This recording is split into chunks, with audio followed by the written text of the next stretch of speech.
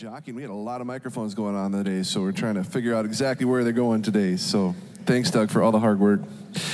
Just a reminder again, the first thing on our announcements is don't forget daylight savings time, but I suppose if you did forget it, you wouldn't be here, or you were here an hour earlier and went home and back to bed again. So one of those things. So, but we do, again, thank you for this morning's worship. Just a reminder, if you have little ones, we do have a nursery available off to the right over here. Still looking for nursery helpers. We may need to get some more helpers if you're able to serve that way. If that's a gift that you could share, contact Bobby Joe at the telephone number. I believe usually it's behind me, but it is 218-368-3514. Wednesdays, don't forget Touch Point with Pastor Steve and Joyce at 9 a.m. November 8th, we have Show Your Love for God by Loving One Another.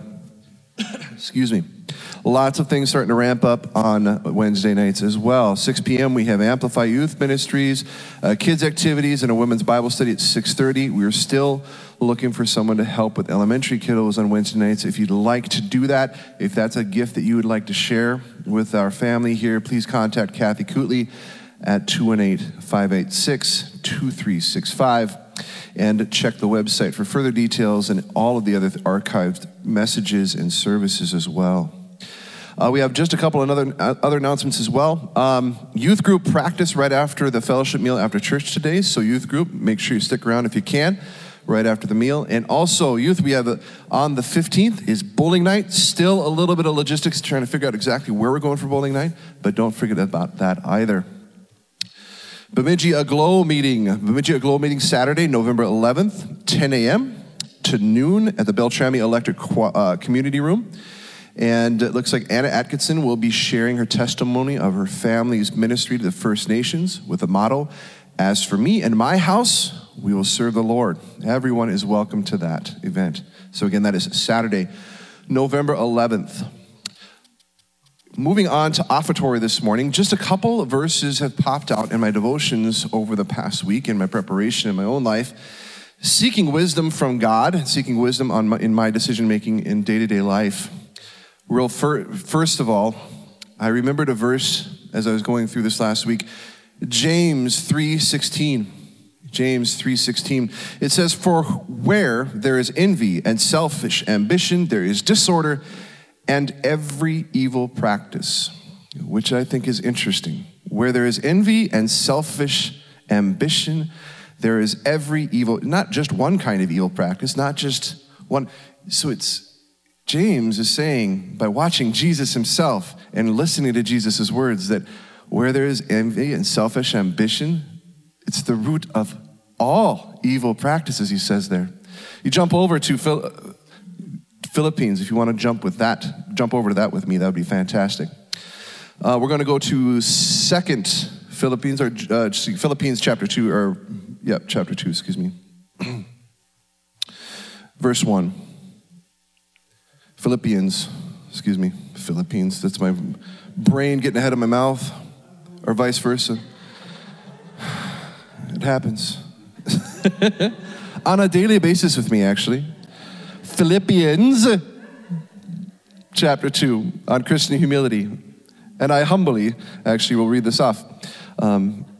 If then there is any encouragement in Christ, if any consolation of love, if any fellowship with the Spirit, if any affection and mercy, make my joy complete by thinking the same way, having the same love, united in spirit, intent on one purpose. Do nothing out of selfish ambition or conceit, but in humility consider others as more important than yourselves. Everyone should look not to his own interests, but rather the interests of others. And as we look at offering this morning, as we look at sharing our gifts, as we look at what Paul was talking about here, the state of our heart, it's what I've talked about a lot. What is Jesus, it's what he's concerned about, the state of your heart. Do nothing out of selfish ambition. Think of others before you. In a world right now where we hear so much about self-care, which is important, right? We need to make sure we take care of ourselves, but not at the sacrifice of their time with Jesus. Not at the sacrifice of our time in prayer and in the Word. In a world where we get hit so many times with social media about how you need to take care of your number one, how you need to take care of yourself and yourself only so that you can be the most. No, you're not the most important thing in the world. He is, right? So as we continue to think about what we give, make sure that our hearts are correct, our hearts are right with God, that what we do here is out of humility and out of compassion for others, and of compassion and love, as you're going to be sharing on Wednesday, Pastor Steve. That's so important. We do all things in love in Jesus Christ. Let's bow our heads. Father God, thank you again this morning. And as I attempt to get the names of the text correct, I know the most important thing is to step aside and let your word be spoken. The most important thing is to let your life be evident in mine. And Father, thank you for the time that I've been able to spend with you over the last few weeks, few months. But Father, thank you for all that you've given me, and thank you for all that you've given us, Father. We ask that you bless this time in our offering, bless this time in the service, and that the gifts that we can give this morning are used for you and to further the word and your gospel. In your wonderful, amazing name, amen.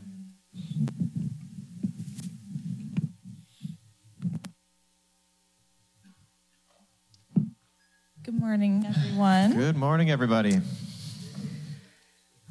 So yes, thank you, Lord. We just ask for you to speak through us, for everyone to be able to hear the revelation that you have for them today. In Jesus' name, amen. Mm-hmm. So last week, we started going through Psalm 23. So if you weren't here last week, then go back and listen to that message. But just a really quick recap. We started talking about just the rest of God and him being here, him always being with us, and just the importance of that, and just what that actually means in our lives, and how that restores our soul, how that makes us whole. And so, yes, go listen to last week's message, but I'll just read through the beginning of Psalm 23 to kind of refresh us. Why don't we read the whole thing? Yeah. Why not? All right. The Lord is my shepherd. I lack nothing. He makes me lie down in green pastures. He leads me beside quiet waters. He refreshes my soul. He guides me along the right paths for his name's sake. Even though I walk through the darkest valley, I will fear no evil, for you are with me. Your rod and your staff, they comfort me. You prepare a table before me in the presence of my enemies. You anoint my head with oil. My cup overflows. Surely your goodness and love will follow me all the days of my life, and I will dwell in the house of the Lord forever. Yeah, and just a reminder, every time we see that capital L-O-R-D, I always like to remember, and I try to say it to myself as often as I can, that is the proper name of the God we serve, the one he reveals to Moses, right? He says, I am Yahweh. This is my personal name. And that's important because that tells us what kind of God we serve. He's not some distant God. And sometimes we maybe treat him that way. I think sometimes when we use words like Lord, the great one, these are great names. We have all sorts of names for God, the great one, the big guy upstairs, right? But that's sort of distancing language a little bit, I think. But when we use a personal name with someone, that says we're close. That says we are intimate friends. We are as near to each other as people can be, especially for a God to reveal his name to us. That's a big deal. That's a really big deal. So I want to use it if he gave it to us. And so when he says, Yahweh is my shepherd, I'll lack for nothing because of that. We got through all the things that he's doing for us, right? As our shepherd, it shows us he's bringing us to grassy, beautiful places, waters of rest and refreshment. He's restoring our inner life. Yeah, last week I talked about how that word soul is the word nephesh, which is more than just some vague idea about our inner being or something. It's the very core life within us, the thing that gives us passion, the thing that gives us motivation to exist in this world. It is the very fire within us, right, that he is stirring up and bringing back something that maybe is lost, right? He's bringing it, restoring it to us. And then where he's taking us, where is he leading us? Where are we going when we're following this great one, this one that is so good? He's taking us to places where we're going to know him even better, places of closeness. He calls that righteousness, right? The places where he wants to take us, right? The places that resemble him most. And why is he doing this? He tells us right there, for the purpose of serving his name. That good name, the very essence of himself, is all those things. And he wants to show us by living it out, just living out his very nature in and through us. But now we move on, don't we? The next part of the verse, our favorite part, right? And maybe if you have an older version, it says, oh, yea, though I walk, right? Right, we know that, yea, though I walk. That word yea is an older word, right? But it means moreover. I like the word moreover, or more so, or in continuation of the past thought. So maybe sometimes we like to say, here I am in the grassy pastures, but I'm going to probably spend most of my life in the valley of the shadow of death, right? So those are like separate ideas. But in this psalm, from the perspective of Yahweh, I would believe, those grassy pastures, those places of rest and refreshment, those paths of righteousness we just heard about, the continuation of that, the extent of that, they're no difference in his eyes than this new place that we're going to, this valley of the shadow of death. And last week we had mentioned that we had listened to a message by Bill Vanderbush, and something that he said that was really interesting about the valley of shadow of death is what you discover is that death is just a shadow. And I just thought that was so powerful because when we're walking through those difficult things, part of that revelation of his closeness with us is that death is just a shadow. It's not something that can even overcome us or conquer us. It's just a shadow. And I think oftentimes, like Peter was saying, we kind of separate the first two ideas. Like, oh, we're in a pasture, we're at rest with him, or instead of end. Because what God does is when he is with us, we can be lying in the pasture while we're walking through the valley of the shadow of death. And I know especially in the midst of those difficult situations and circumstances, it seems like that's impossible. Like we can't be in that state of rest.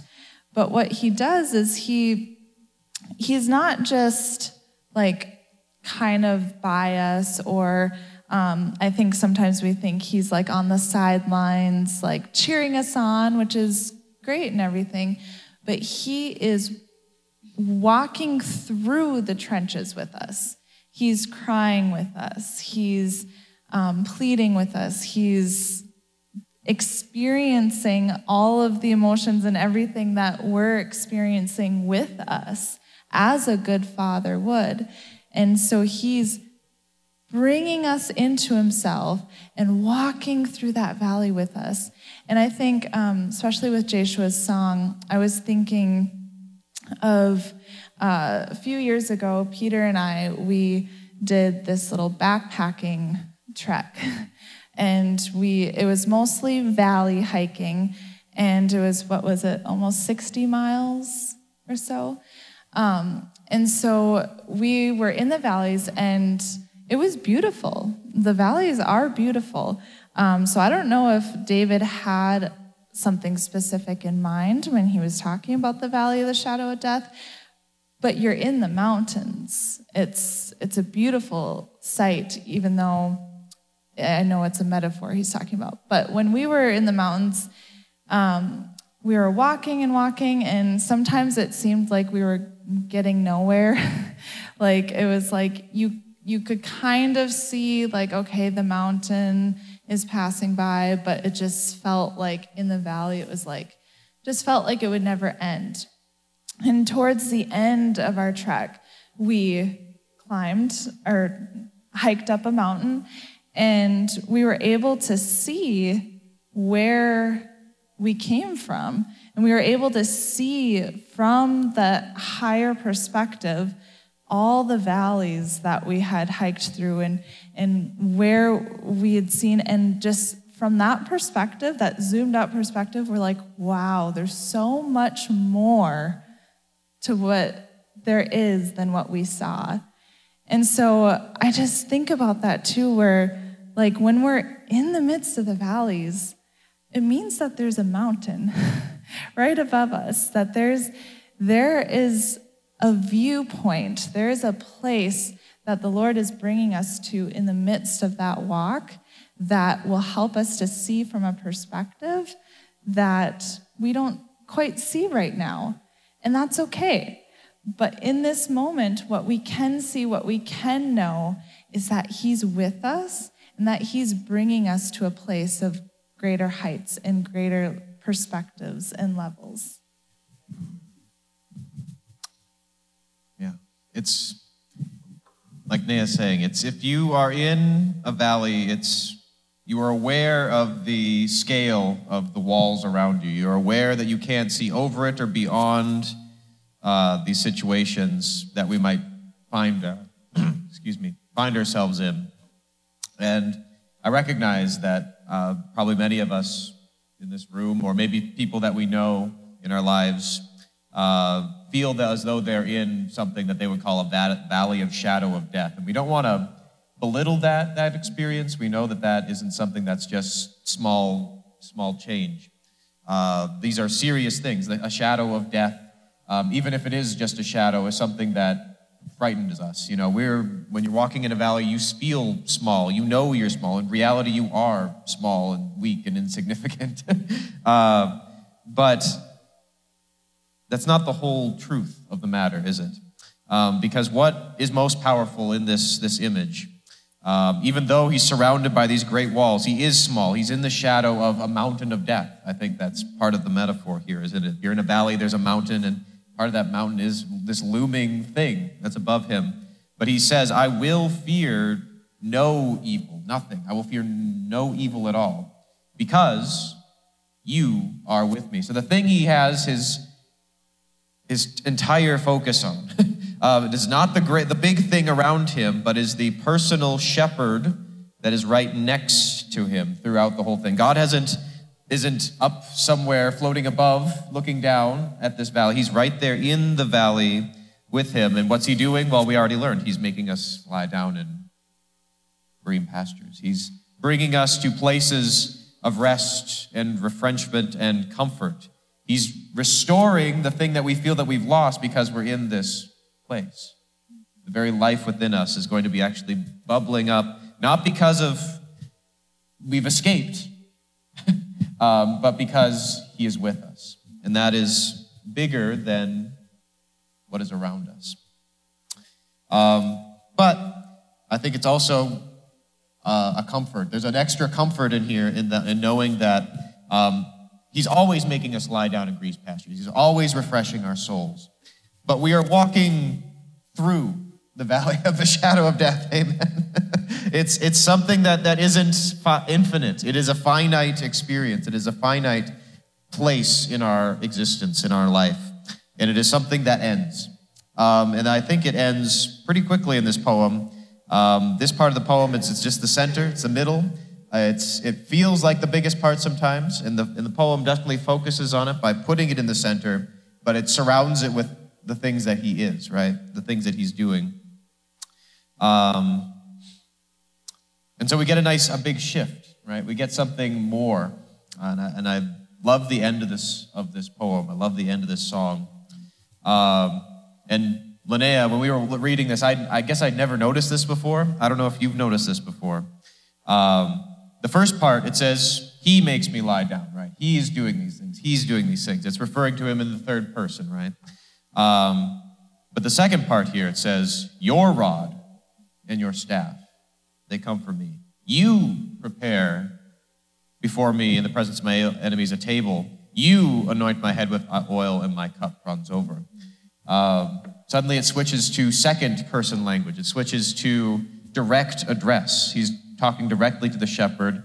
And so apparently, after walking through the valley of the shadow of death, he doesn't feel farther away from this shepherd. He doesn't feel farther away from the one who brings him to the places of goodness and refreshment. He feels all the closer for having gone through this place. He had to draw near, right? I'm in the valley of the shadow of death. I'm going to draw all the nearer. I'm not even going to talk to you as some distant God anymore. You are you.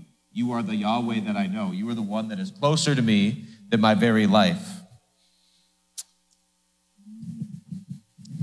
Yeah, and so then if we continue here, where he says, your rod and your staff, they comfort me.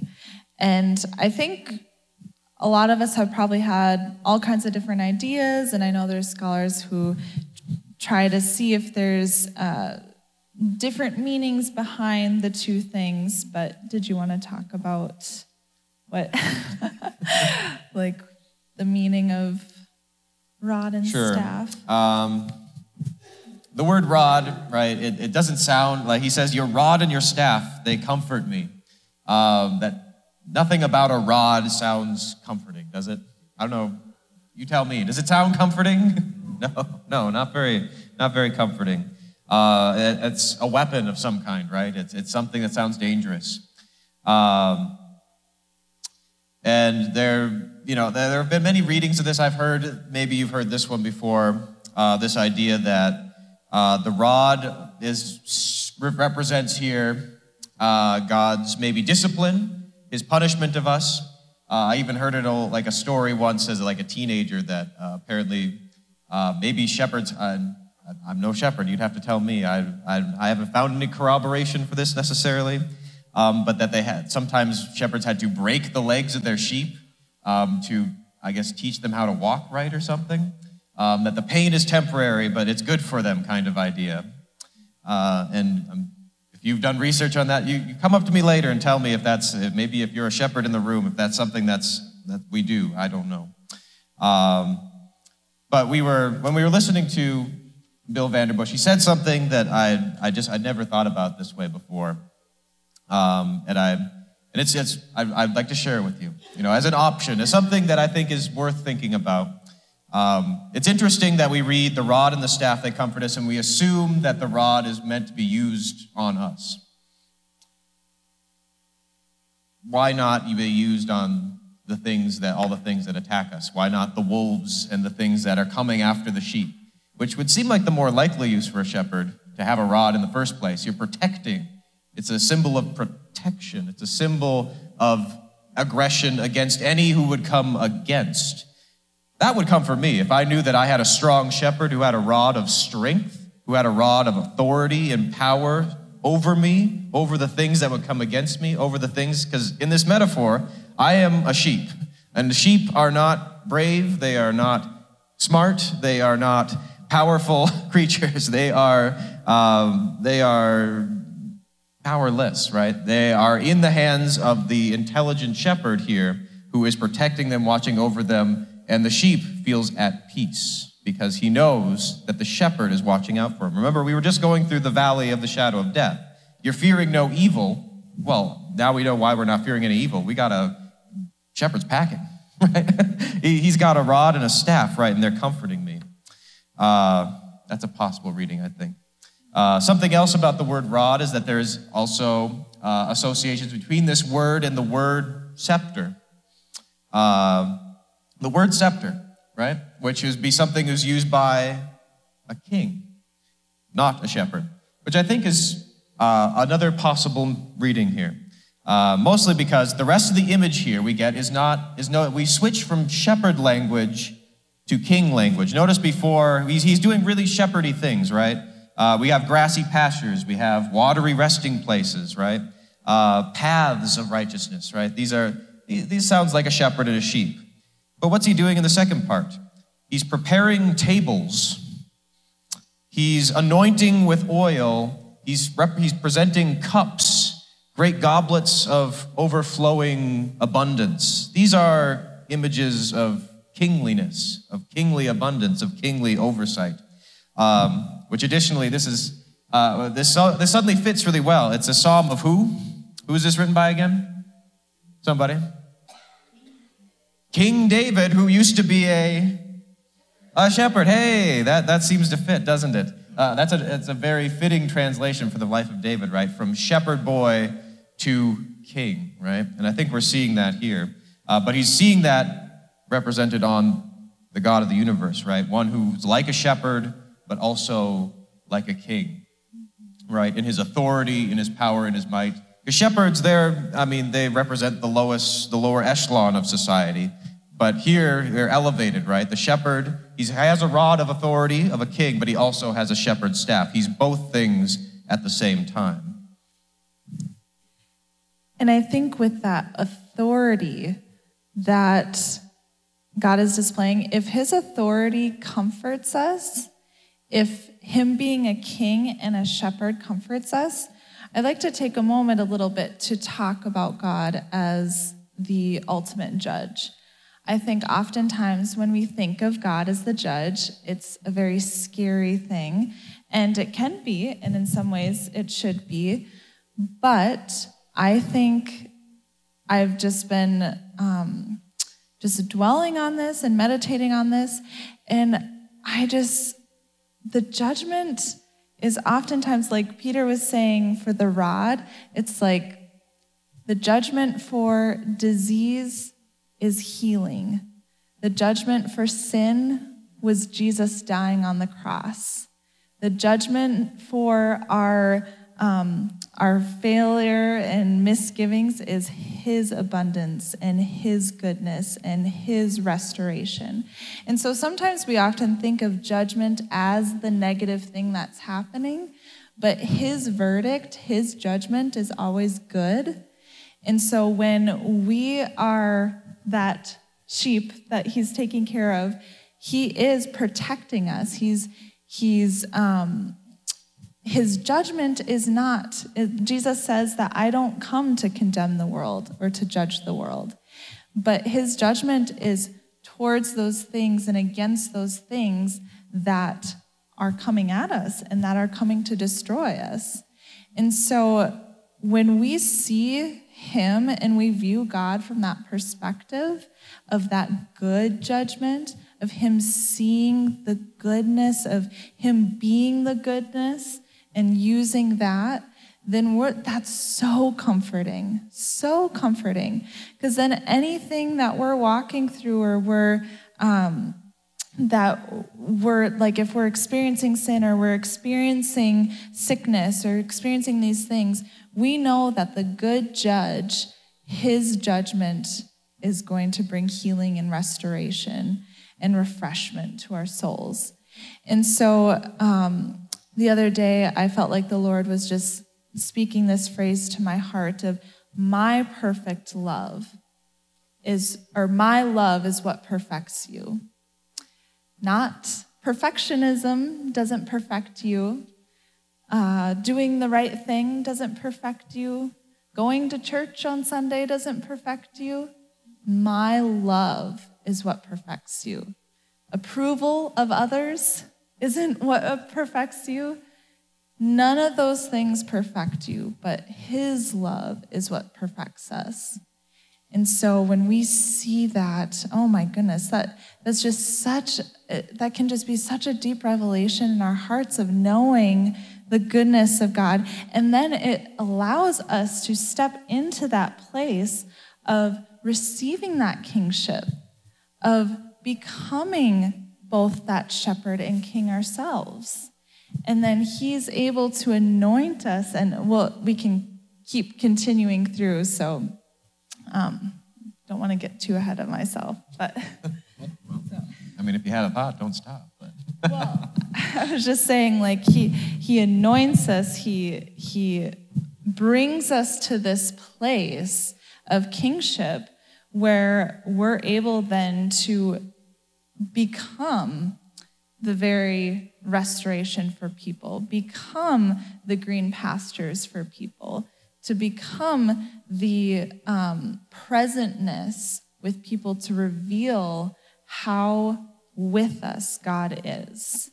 And that's essentially what Jesus did. Yeah, it's good stuff. These final lines here in this part of the poem, at least, where the things that he is doing, right, or he's addressing him directly. You are doing these things. He's saying, and it's got a very certain tone about it, right? There's no wishy-washiness about, you prepare a table before me in the presence of my enemies. Again, I have to refer to Bill Vanderbush here. He said another thing.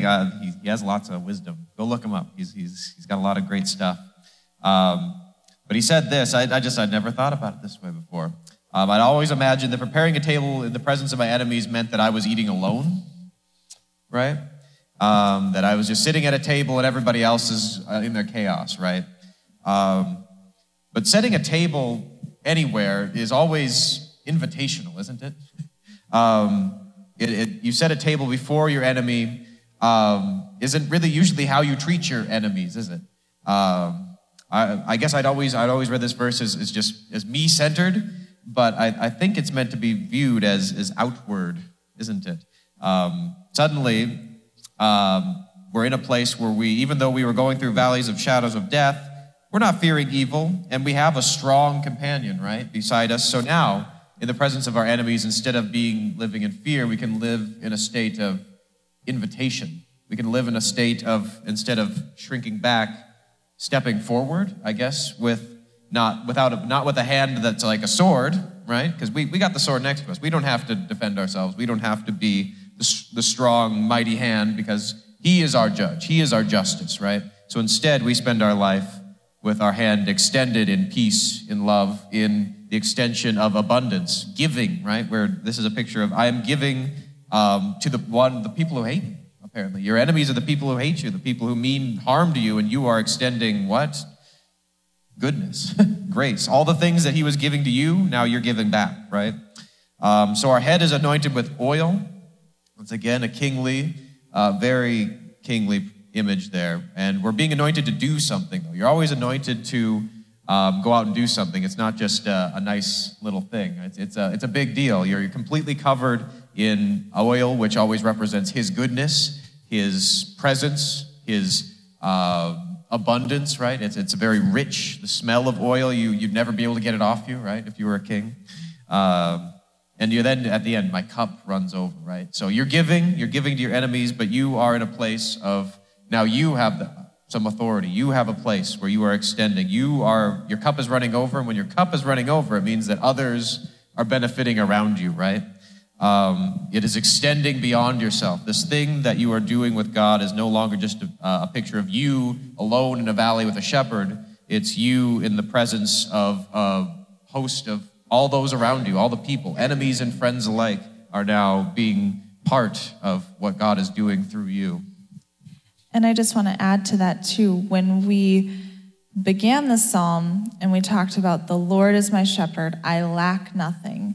I talked a little bit about just the abundance of God and how we begin the foundation of having that abundance, of knowing how much we actually have in him, that we lack nothing. And so then you continue on in the poem, and then it's after through walking through the valley, the shadow of death, knowing the rod and his staff that comfort him, having the table before us in the presence of our enemies, and then anointing, and that cup overflows. So it's oftentimes like that middle of the passage again. When we walk through a valley, when we walk through hard times, I often feel like empty or drained, and we often think that we lost something.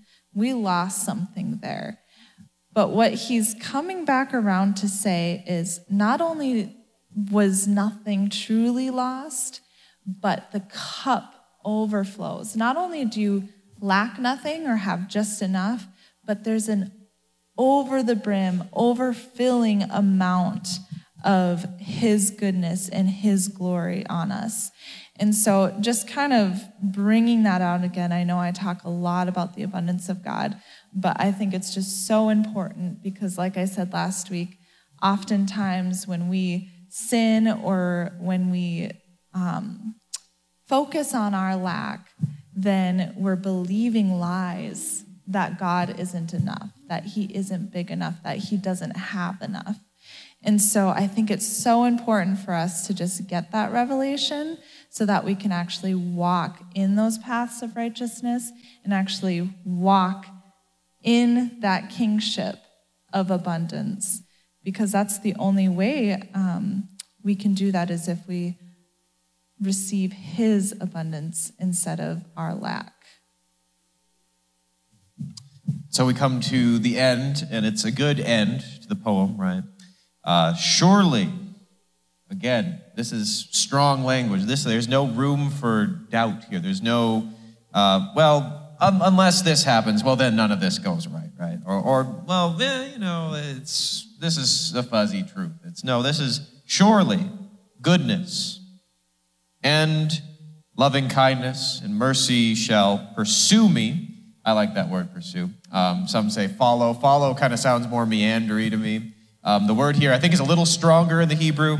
It's closer to pursue. Again, it's closer than your own skin type language. The Lord is with me. He's going through it with me. His staff and his rod, they're comforting me. They're standing over me. He's with me, setting the table. So this stuff is pursuing me all the days of my life. And I will dwell in the house of Yahweh for all the length of my days.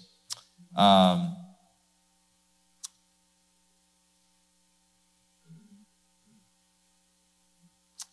think the major thing I want us to leave here with, when I was thinking through all these things, is, again, this is all one thing, right? Where are we dwelling all the length of our days, every day of our life, every moment? Where are we living, right? Where are we deriving the very substance of our being? Can we go through the valley of the shadow of death and dwell in the house of Yahweh forever at the same time? I know I used to read this poem and thinking like, okay, life is like going through the valley of the shadow of death, and then when I'm dead, then I'll go dwell in the house of the Lord forever, right? That's eternity. That's later, right? I don't think that's why Jesus came here. If Jesus had wanted this idea of his dwelling place, his life, his home with us to be this idea of later, he just send a message through the prophets, right? He says, well, when you get to the afterlife place, that's when you'll meet God, right? That's when you'll know goodness. Life sucks, heaven's great, right? That would be the message of the Bible. I don't think that's what Jesus' presence here on earth, the fact that he was Messiah, God with us, right? When he prayed, he said, let it be as in heaven, let it be on earth, he prayed, right? His mission was to show us that heaven and earth are meeting. The valley of the shadow of death is a place where he can be, and when he's there with us, he's erecting the temple of the holy God itself there in the midst of darkness, in the midst of death. In the presence of our enemies, he's preparing tables, right? He's anointing our heads. We're becoming kings even as we're just still sheep. We're at the whims of wolves and predators and thieves, and we seem so helpless and small, and yet he's still anointing our heads. Our cups are running over. We're becoming something bigger and greater than we ever could have been alone, right? And that's now language. That's here language. That's him with us always language. So how? How does all of this happen? And I think for me, I am one that tries to figure out, okay, so how can I go through this the right way? How can I experience this situation and to the fullest capacity of the best version of how God wants it for me? And I think, it's not about that. It's not about trying to figure it out. It's not about, again, that perfectionism. It's that simple truth that we shared. I am here. God is with us. And discovering, again, he's not with us over there or with us over there, but he is in us, with us, surrounding us. And his goodness is just going to pursue after us. And I think we don't always realize, we talk about following Christ or following what he wants for us. And that is so good. And that there's plenty of scriptures talking about seeking him and following him. But we also need to discover he's following us. He's pursuing us. He's chasing us down. That's what Jesus did when he came, heaven to earth. My kingdom done, my will be done on heaven or on earth as it is in heaven. And that is his pursuit of us. And what we need to do in partnership with that is open up our hearts to the awareness of the presence of God, to partner with that awareness, like David did, to open up his hand and walk through with the Lord, to receive that anointing, to open our hearts to him. And it's as simple as in every moment that you're experiencing something outside of God's will, outside of that kingship or that shepherding, he's here, he's with me. You receive that revelation of his love perfecting you, of him being present. And that's really what's going to bring heaven to earth. We are those pockets of heaven here on earth that get to release, that get to invite our enemies to the table, that get to become those kings that rule in this land. We get to bring people into the presence of God just by us being aware of his presence, of knowing his truth. When we were singing, there was a line, I think in one of Joshua's song, where it was saying, "You're good." I'm trying to think of it now.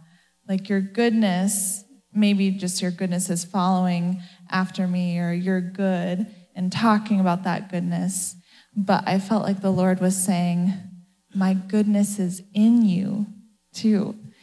You know, it's not just pursuing after you. My goodness is in you and can work through you. And so, yeah, do you want to end us in prayer?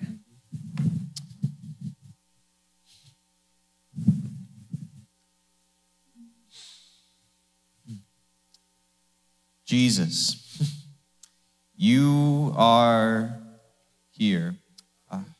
I know that here in this room is also with us worry. Maybe with us is fear. Maybe with us is all the things that bind us and bear down upon us, the weights of all the world, the weariness. Lynnea talked last week about just a sense of a hanging weariness. And maybe that seems like it's more with us than anything else.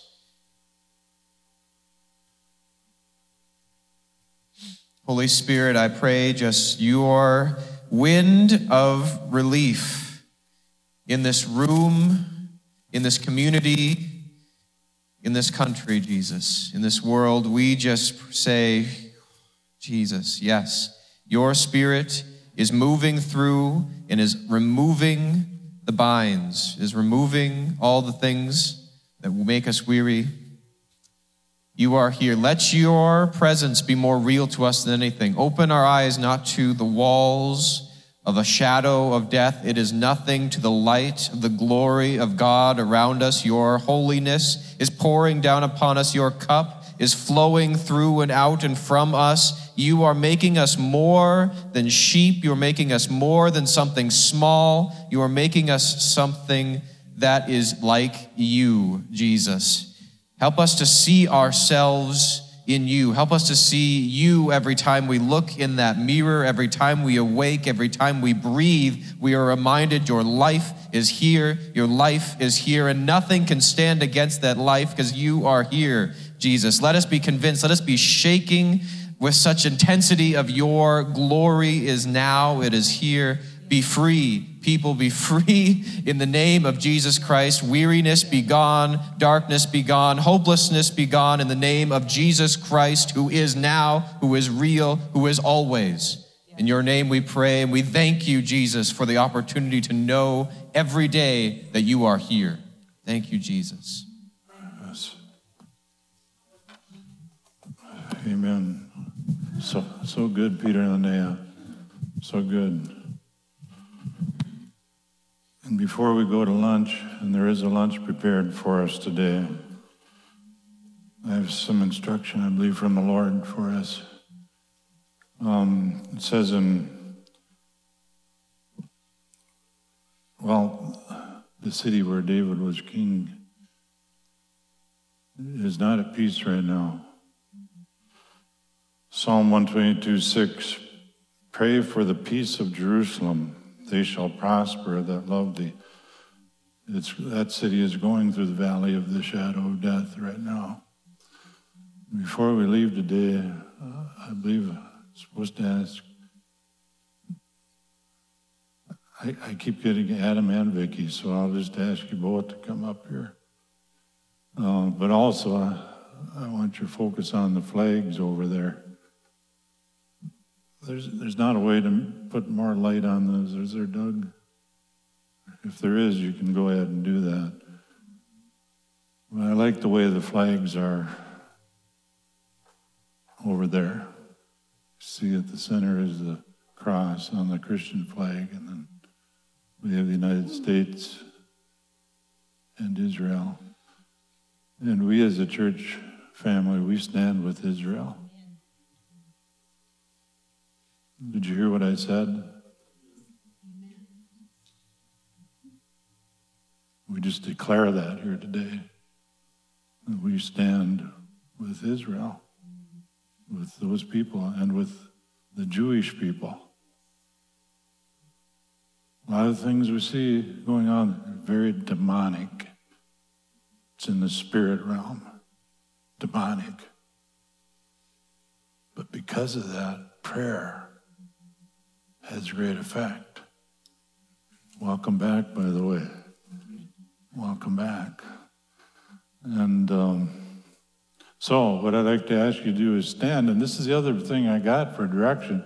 Just I know it may be a little bit hard, but if you could form just little circles around, find somebody else, and just get in a little circle. Some of the closer people to you, just form, and you could hold hands if you want, or just stand in a circle. And Peter and Lynnea, I'm going to ask you to stay up here. And I'm going to ask, do you have the mics? Honestly, I kept getting both of you, so I don't know if that means you both for prayer, for leading in prayer here. So you can be praying quietly or silently, in your circles, maybe even in tongues, in the spirit. You can be praying quietly, but we're going to have Adam and Vicky lead us for prayer as the Lord leads you, and it would be for Israel and the United States and whatever else the Lord has there too. But we need to pray together. So thank you, Father. Let's join our hands. Hallelujah. Thank you, Lord Jesus. Father, we thank you, Lord Jesus. Thank you, Lord God. Lord, we do lift up. We do lift up the city of Jerusalem and the nation of Israel, Lord God, before your throne. Lord, according to your word, Lord, we do pray for the shalom, for the well-being of Israel and your people, Lord God, the Jewish people, Lord. We bring them before your throne, Lord God. Father, in the name of Jesus, we stand in the gap Father God, we thank you, Lord God. Father, we ask, Lord, that your kingdom purposes, Lord God, your kingdom purposes, Lord, above what any nation of the world, Lord, might say or think, Lord, we ask for your kingdom purposes to be accomplished in the name of Jesus. Lord, we ask for your protection to surround, Lord God, those that are in danger's path right now, Lord God. We ask, Lord Jesus, for those on the ground, Lord God, in Jesus' name, that are in danger. Lord, we ask for your protection to surround them, Lord God. We ask for your angels, your big sentinel guardian angels, Lord, to surround your people, Lord God. Father, we ask for great wisdom, Lord, in this battle that we know is something that the enemy of our souls, Lord, is trying to bring destruction, Lord God. We ask in the name of Jesus, Lord, for your angels to do battle on behalf of your people, Lord God. We ask, Lord, Father, we know that war is bad, that both sides, Lord, you don't want the loss of people's lives, Lord. So we pray, Lord God, for everyone, Lord, Father, in this situation, Lord God, that your protection, Lord, that we plead the blood of Jesus. Lord, we ask, Lord, that you'd protect innocent lives on both sides of this battle, Lord, in the name of Jesus. Protect innocent lives, Lord God. We ask, Father, that you would break the arm of the wicked and the evil man, according to what you said in Psalm 15:10 or 10:15. Lord, that you would break the arm of the wicked and the evil man.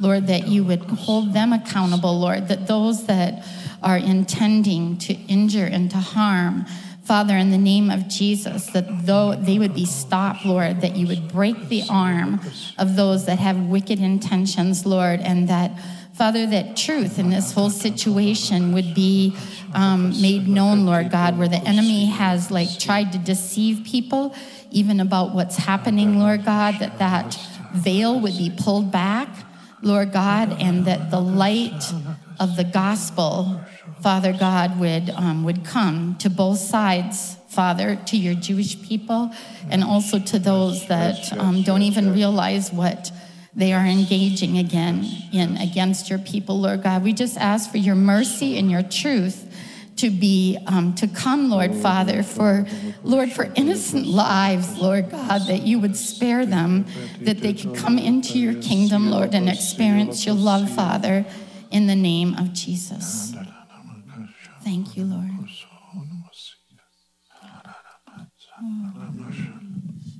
The only reason we have anywhere to stand. Lord, the only reason we have anywhere to stand is that we know your word is true. So we stand on your word, Lord, and we know, Lord, I refuse to pray about this in terms of politics, because this is not politics. This is a war in the heavenlies. This is the enemy of God doing what the enemy of God always does: kill, steal, and destroy. Yes, that's right. And we call that out. The one who he is attempting to, the enemy of God, the enemy of God's creation, is not able to overcome what Jesus has done. So we stand in that. Jesus is the one who said, I come that they may have life and life abundant. So we stand together in Jesus' name in rebuking the devourer, in standing firm and saying, stop, end. The life of Jesus is what we declare over this situation. Yes. Thank you, Lord. We ask for your life to come forth in this. We thank you, Lord, for the heritage of blessing that you raised up through Abraham. And you said, I will bless you, and all the peoples of the earth will be blessed through you. And so we thank you for that promise, and we declare that promise is still being declared here and now. And we ask, Lord, for the blessing to come forth. In Jesus' name, amen. Amen. Amen. And everyone in agreement said, I don't know if I read this scripture or not, but this is Psalm 122:6. It says, pray for the peace of Jerusalem. And there's a promise, they shall prosper that love thee.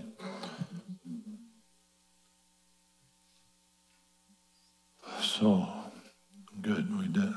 That's right. That's what we were supposed to do. Thanks again, Peter and Lynnea. That word was just great. Good food, good for this hour. A great word for this hour for all of us, I believe. So, Father, we pray over the meal. We thank you for those that have prepared it, and Lord, the fellowship as we go forth. In Jesus' name, amen. If anyone would like prayer, please be free to come forward, and we'll pray. So.